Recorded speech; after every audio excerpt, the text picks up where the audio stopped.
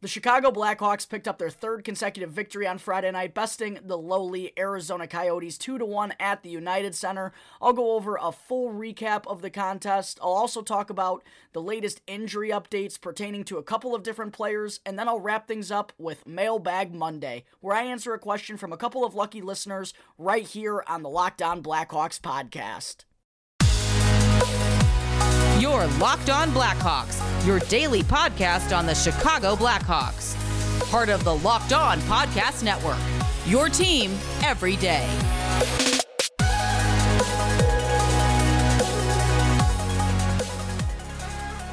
Welcome into the Locked On Blackhawks podcast, your daily podcast on the Chicago Blackhawks.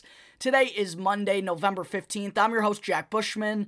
You can find me out on Twitter at JackBushman2, or you could also check out my Strictly Blackhawks account at Talkin' Hockey for all the latest Blackhawks news and updates. And if you like what you're hearing today, then please be sure to go and follow the podcast. You can also go and leave me a review if you want to as well. It's all for free wherever you may listen to your podcast, whether that be through Apple Podcasts, Odyssey, Spotify, Google Podcast, etc. If you go and follow the show right now, then you'll be able to get the latest episode as soon as it comes out each day. And if you want to check out the video version of this in the future, I've already got a couple of episodes out from last week. I'm going to have some more later on this week as well. Please definitely go and subscribe to the Locked On Blackhawks YouTube page. I just got up and running last week, as I said.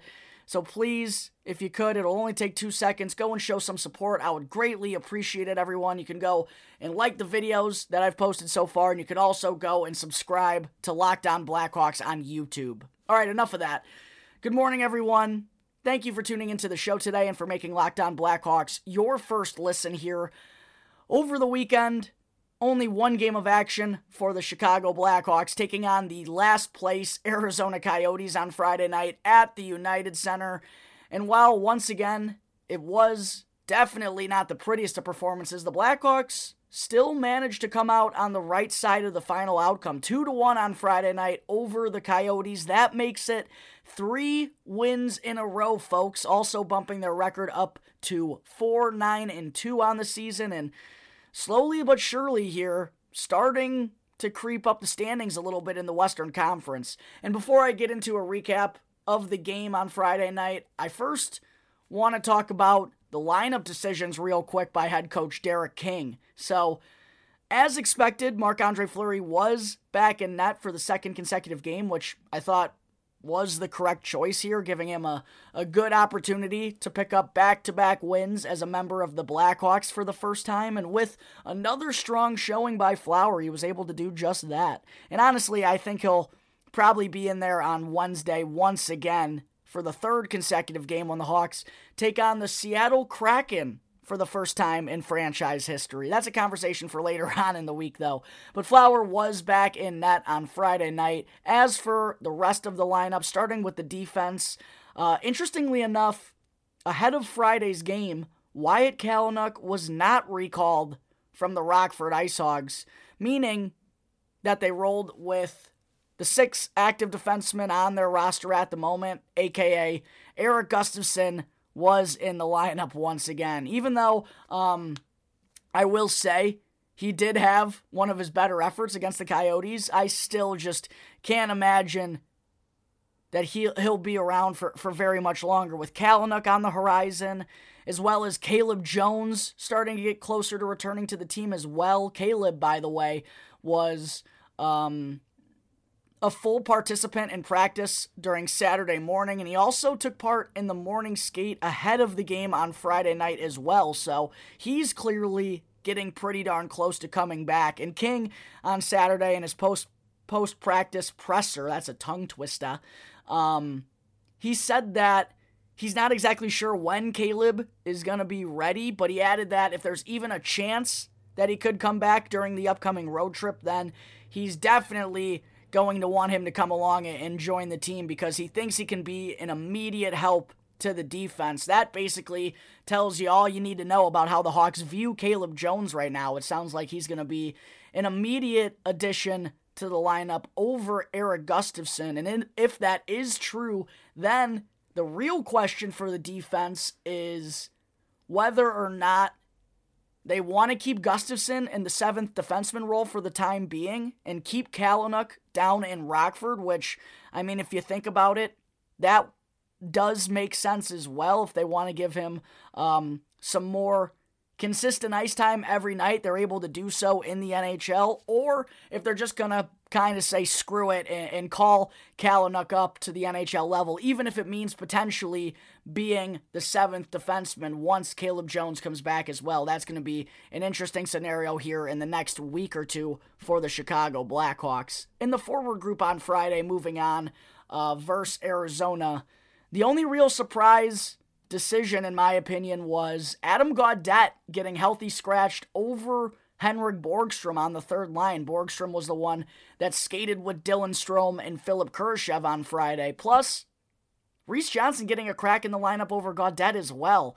I just keep feeling like Gaudette isn't getting the chances that he needs to really show what he's made of. And something I want to remind all the fans out there, let's not forget Adam Gaudette. This was a guy that a lot of beat writers and a lot of people around the team that I talked to felt like he had a real chance of being this season's breakout player. Like a lot of people thought he was going to have a big year, especially after throwing on some pounds, finally figuring out his diet and everything with that stomach issue he was having in the past. A lot of people thought this was going to be a big year from Adam Gaudette, but so far, through 15 games, Gaudette's only played in 8 of them, and even when he is playing, he's averaging just over 10 minutes of ice time per night. And I found this kind of interesting when I was doing research on Gaudette last night, that the one time in his last 5 games where he's gotten over 11 and a half minutes of ice time, he wound up scoring his only goal of the year. So I just think he's someone that has a lot more of an offensive skill set than we've utilized so far. Kind of like Dylan Strome 2.0. He's just not getting the game action that he should. And even when he does, the Hawks, I think, rarely have used him in the correct role. I still don't know why Ryan Carpenter was getting time in the bumper role on the top power play unit over Adam Gaudette. That just makes no sense to me at all. And I do get that Derek King's still kind of feeling things out. I feel like Gaudette's got to be in there. But at the same time, I wanted to emphasize here that I think Henrik Borgstrom is someone that should be in the lineup as well with all the offensive struggles that the Hawks have gone through. I don't think, Borgstrom over Gaudette is necessarily the problem. Looking around the rest of the forward group, let's face it here.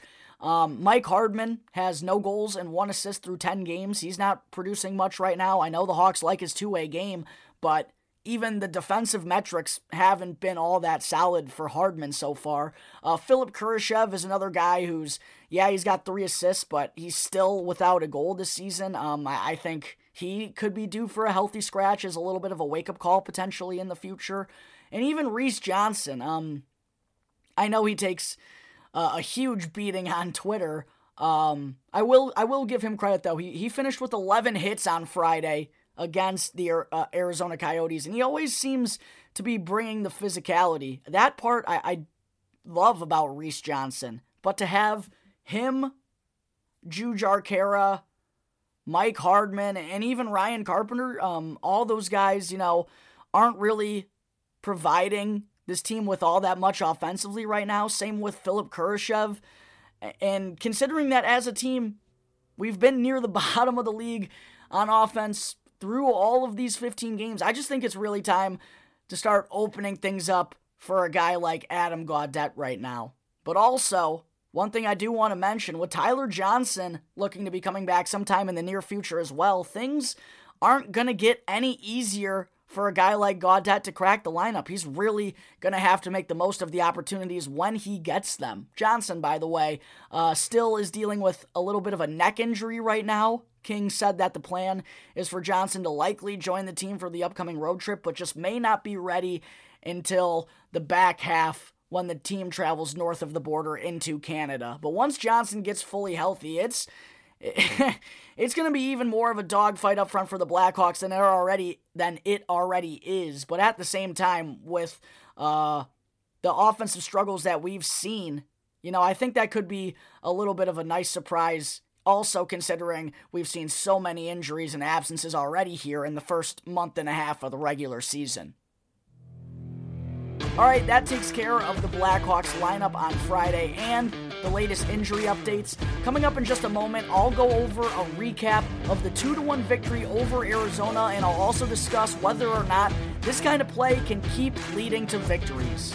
But first, I need to talk to you all about DirecTV Stream. Does this sound familiar? You've got one device that lets you catch the game live, another that lets you stream your favorite shows, you're watching sports highlights on your phone, and you've got your neighbors' best friends log in for the good stuff. Well, I want to tell you about a simple way to get all that entertainment you love without the hassle, and a great way to finally get your TV together. It's called DirecTV Stream, and it brings your live TV and on-demand favorites together like never before, so you can watch your favorite sports, movies, and shows all in one place. That means no more juggling remotes and no need to buy another device ever again. And the best part, there's no annual contract. So get rid of the clutter and the confusion and get your TV together with DirecTV Stream. You can learn more right now at directtv.com. That's directtv.com.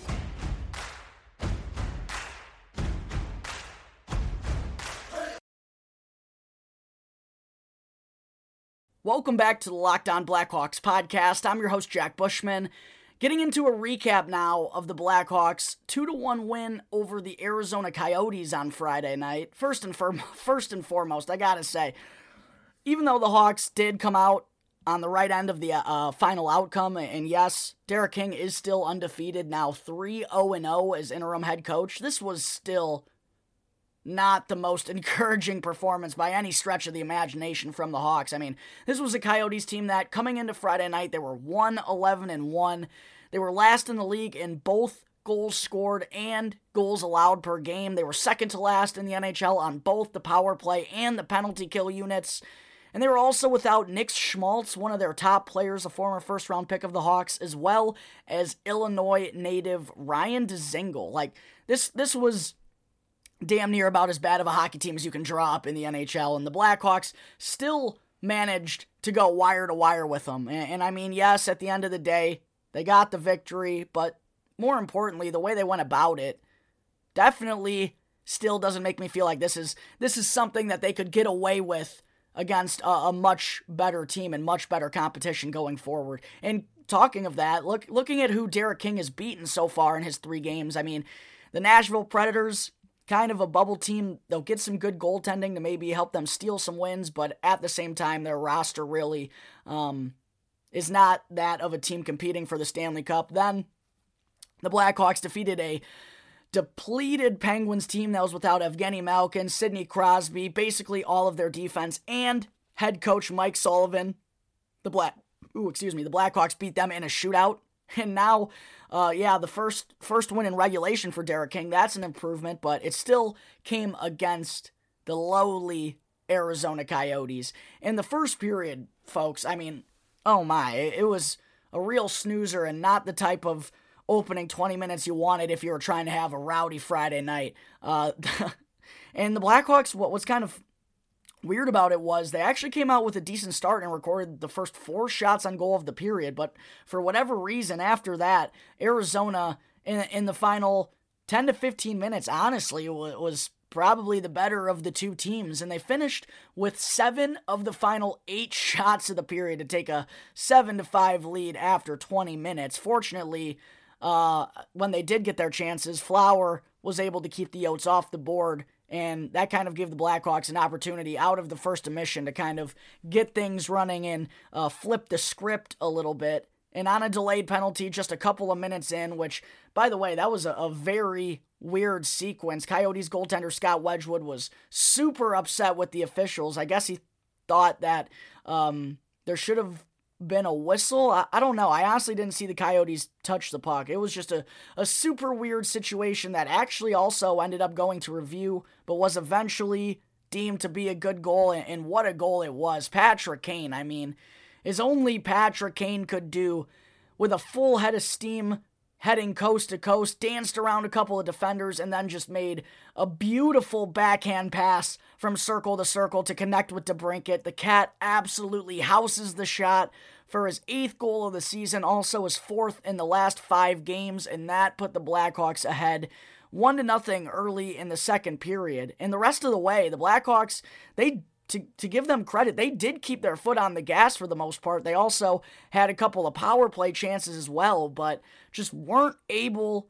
to capitalize. And I feel like this team's shooting percentage, I don't know off the top of my head, but I feel like it has to be bottom 5 in the NHL right now because they get their looks, but they just can't do anything with them. I mean, wide open nets, they hit posts. I mean, they just can't frickin' buy a goal. They had their opportunities to head into the second intermission ahead by 2 or 3 and get themselves a little bit more comfortable in the final 20, but were only able to beat Scott Wedgwood once on that beautiful setup from Kane to DeBrincat. And also, right before the second period ended, a backbreaker for the Hawks. Dylan Strome takes a real bad high-sticking penalty that not only negated a power play for Chicago, but because it was a double minor, it also gave Arizona a power play of their own to open up the third period. And what do you know? Who else but former Stanley Cup champion with the Blackhawks, Andrew Ladd, coming through on the man advantage to tie the game 1-1 early on in the third period. I probably should have thrown some money down on that. I could have seen that coming from a mile away. Former Hawks always seem to be killing this team. David Kampf earlier in the year. No surprise, of course, that it was Andrew Ladd, but I will say, pretty disappointing to see the Hawks penalty kill allow a dreadful Yotes power play to come up big in such a crucial point of the game. The Hawks had the 4th-ranked penalty kill coming into this one, and as I talked about a moment ago, the Coyotes came in with the 31st-ranked power play and penalty kill, but somehow the Blackhawks were getting beat in the special teams department through 45 minutes. However, things always seem to have a way of coming around full circle. It's just a few minutes later on a power play of their own, Patrick Kane once again made just a nifty maneuver in the offensive zone to shake a defender, finds Dylan Strome open in the high slot, and Strome beats Wedgwood with a shot for his first goal of the season. A huge fist pump, and you know that one had to feel good for Stromer. The same man that gave the Coyotes their power play opportunity early in the third that led to the game getting tied. Strome winds up getting his revenge and finding a way to make up for it. That was, I'm sure, such a feel-good moment for Dylan Strome for his first goal of the season. It wound up being the game-winning goal as well, but all the credit here really deserves to go to Patrick Kane. I mean, this frickin' guy absolutely willed the Blackhawks to victory on Friday night. 2 unbelievable primary assists that only he could make on both Blackhawks goals. The first one was honestly probably the play of the year so far for the Hawks, and the second was just great instincts, great smarts of shaking by a defender, creating some open space for himself, and then recognizing where the open man was in the high slot, Dylan Strome. And by the way, Seth Jones also picked up the secondary assist on Dylan Strome's goal, which extended his point streak to 6 games as well. So Seth continues to stay hot from the back end for the Hawks. But that wound up being all the offense that the Hawks needed to pick up another 2 points at the UC on Friday. Not a whole lot going on down the stretch. Arizona came with a decently strong push. They did get a 6-on-4, though, in the final 2 minutes. But the defense, I mean, great job of shutting them down, and I know it came against a terrible, piss-poor offense that the Coyotes have, but they still managed to shut them down and held them to just 23 shots on goal. That's now 2 times in 3 games under Derek King where the Blackhawks have surrounded 23 shots on goal or less. That's definitely a step in the right direction regardless of who they're playing. And also, I got to give credit to Marc-Andre Fleury for making all the stops that he needed to in this one. Unlike the game earlier in the week against the Penguins, the Blackhawks defense gave him a little bit more help down the third period. He was able to stop all the shots that he needed to. In total, he got 22 of the 23 that he faced to pick up back-to-back victories for the first time as a member of the Blackhawks. All right, there's my full recap of the Hawks' 2-1 win over Arizona on Friday. Coming up in just a minute, it's time for our weekly Mailbag Monday fan segment, where I answer a question from a couple of lucky listeners right here on the Locked On Blackhawks podcast. But first, I need to talk to you all about Built Bar, which is the protein bar that tastes just like a candy bar. Built Bar has a ton of awesome classic flavors like coconut, double chocolate, salted caramel, and they now have a couple of new flavors as well, like strawberry and grasshopper cookie. They also have cookies and cream, cherry barcia, and my personal favorite, blueberry muffin, which I still can't believe is a protein bar. They have that and many more flavors, all of which are covered in 100% real chocolate and are soft, easy to chew, and great for the keto diet. Not only are all the bars low calorie and low sugar, but they're also a great source for protein and fiber. So make sure to go to BuiltBar.com today and use the promo code LOCKED15, capital L in LOCKED, then the number 15, to get 15% off your next order. One more time, be sure to check out BuiltBar.com for a delicious and healthy snack option and use our exclusive promo code LOCKED15 to get 15% off your next Built Bar order. All right, we're back here on Locked On Blackhawks. Now, before I finish things up to start off the week, I still got to get into our Mailbag Monday fan segment, where I answer a question from a couple of lucky listeners right here on the Locked On Blackhawks podcast. The first question I wanted to answer today comes from @Rafael Meneses on Twitter, a longtime listener from Brazil, which always blows my mind that I have listeners all the way down in South America. Much love, Rafael. Thank you for all the support. Hope I didn't butcher that last name all that bad. But Rafael asked yesterday a two-parter. In the 3 games under Derek King, Seth Jones is by far the leader in shots with 15. Taves has 9. Coincidence? Also, when Tyler Johnson is healthy and Strome is playing on the third line, does the former Tampa Bay center play with Strome or go again to the fourth line? Well, first, I definitely do think that all the star players have just been able to relax a little bit more under King and have been able to focus on their game and not worrying about the system and not trying to do too much. I think it's really reflected upon the big-name guys, Kane and DeBrincat, Jones, Taves.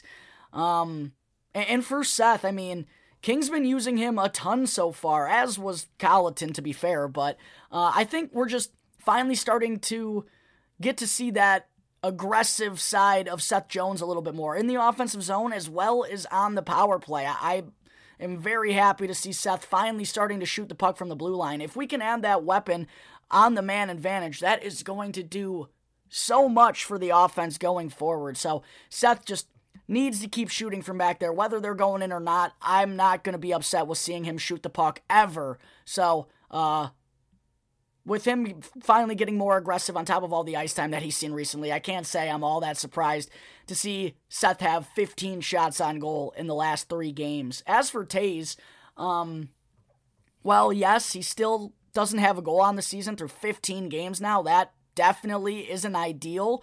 But I do think that if you're watching the Blackhawks, you can tell that Taves is starting to heat up and is starting to head in the right direction. And let's not forget, he's just 1 month into his return after missing over a year. So I'm sure he's just kind of still getting into the swing of things a little bit. I feel like it's only a matter of time for Taves to find the back of the net. And I know that's made him frustrated. He spoke about it after the game on Friday. And knowing Taser, it's probably something he's trying to use as motivation. The one thing I just hope is that, you know, he's not being too hard on himself at the same time and isn't like squeezing his stick to try and get that first goal. Just kind of relax, keep playing the same way, because eventually the goals are going to come. And I think the same can be said with Dominik Kubalik as well. Kubalik was denied on 2 breakaways within a minute of each other on Friday night, and he also hit the post for the 2nd consecutive game as well, and that now makes 9 games in a row without a goal for Kubalik. But he's still getting his chances, and just like Taves, I do feel that better days are coming for Kubalik and overall for that second line offensively here in the near future. As for the second half of that question, honestly, that's something I'm really intrigued to see how the Blackhawks are going to handle. I'm really curious to see how they're going to utilize Johnson, because obviously heading into the year and throughout the entire preseason, basically, Tyler Johnson was the one that was in between Alex DeBrincat and Patrick Kane on that top line. That trio, although they didn't really create all that much in their time together, to be fair. No one in the forward group was meshing at that point. So, and one thing to consider as well, with Kirby Dach kind of struggling offensively too, as well as at the faceoff dot, I mean, just putting DeBrincat and Kane in entirely too many defensive situations, that just makes me think that I honestly don't think it would be the worst thing in the world to potentially bump him down and give Johnson that top line center spot. Although the only negative part about that is that would likely mean moving Dylan Strome out of the third line center spot in order to give Kirby Dach his center position. I think at the end of the day, if it comes down to Kirby or Strome at center, I think the Blackhawks are going to choose their future in Kirby Dach. But excuse me, that also leaves a possibility, because if King wants to keep both Dach and Strome at center, there is the possibility that Johnson rejoins the lineup on the wing as well. And honestly, that could be the most likely scenario with the breakdown of the roster at the moment. I think if they want to see what they got out of their youngsters and what they can do in the future, then they should leave Strome and Dach at the center position. That's kind of where I am inclined to lean, but that's a very good question that I'm sure will likely be answered here within the next week once Johnson returns to practice. The second question I wanted to answer today comes from Brody Wilson on Twitter, who asked, with Caleb and Kalynuk back soon, do you think our defense gets a bit deeper? I mean, that's definitely the hope, and Caleb was excellent for the Blackhawks throughout the preseason. Not only arguably their best defenseman, in my opinion, but also one of their better players overall as well. And by the sounds of it, from Derek King, I honestly think that Jones has a leg up right now over Kalynuk in terms of kind of the depth chart situation, which I know Kalynuk probably wants to be in the NHL, and I honestly do think he has the talent to have success here already, but playing a big role down in Rockford wouldn't be the worst thing for him at the same time either. I'm just really interested to see how the Hawks are going to go about that seventh defenseman spot, because if Jones and Kalynuk, when they're healthy at the same time, you figure that they're going to be bouncing back and forth in the lineup. And if Kalynuk isn't playing each and every night, then I'm not so sure the Hawks want him out of Rockford right now.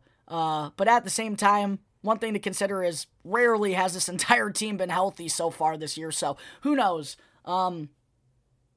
We could also still see Gustafsson in that seventh defenseman spot, which honestly, with how they've kind of handled it by not recalling Kalynuk on Friday, I know it was a little early to do so, but it just kind of seems like a good fit for Gustafsson. One thing to consider too, though, is Rockford's starting to get a little more crowded on defense with Kalynuk, Ian Mitchell, Nicholas Beaudin, Alec Regula, Jakob Galvis, Isaac Phillips, Chad Chris.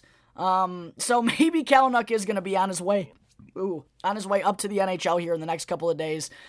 But either way, I do definitely think it's a step in the right direction for the Hawks, rather than being forced to play Erik Gustafsson as their sixth defenseman each and every night like they have so far here through 15 games in the regular season. All right, ladies and gentlemen, I think that will wrap up Monday, November 15th episode of Locked On Blackhawks. Thank you again for tuning into the show, and be sure to follow the Locked On Blackhawks podcast for free right now on your favorite podcast app, and you can get the latest episode as soon as it comes out each day. And after the show, be sure to check out the Locked On Bets podcast hosted by your boy Q and handicapping expert Lee Sterling. You can get daily picks, blowout specials, wrong team favorite picks, and Lee Sterling's lock of the day by simply following the Locked On Bets podcast. It's free and available on all platforms, so be sure to check out Locked On Bets right now wherever you get your podcasts. Once again, thank you for tuning into today's episode. I'm your host, Jack Bushman.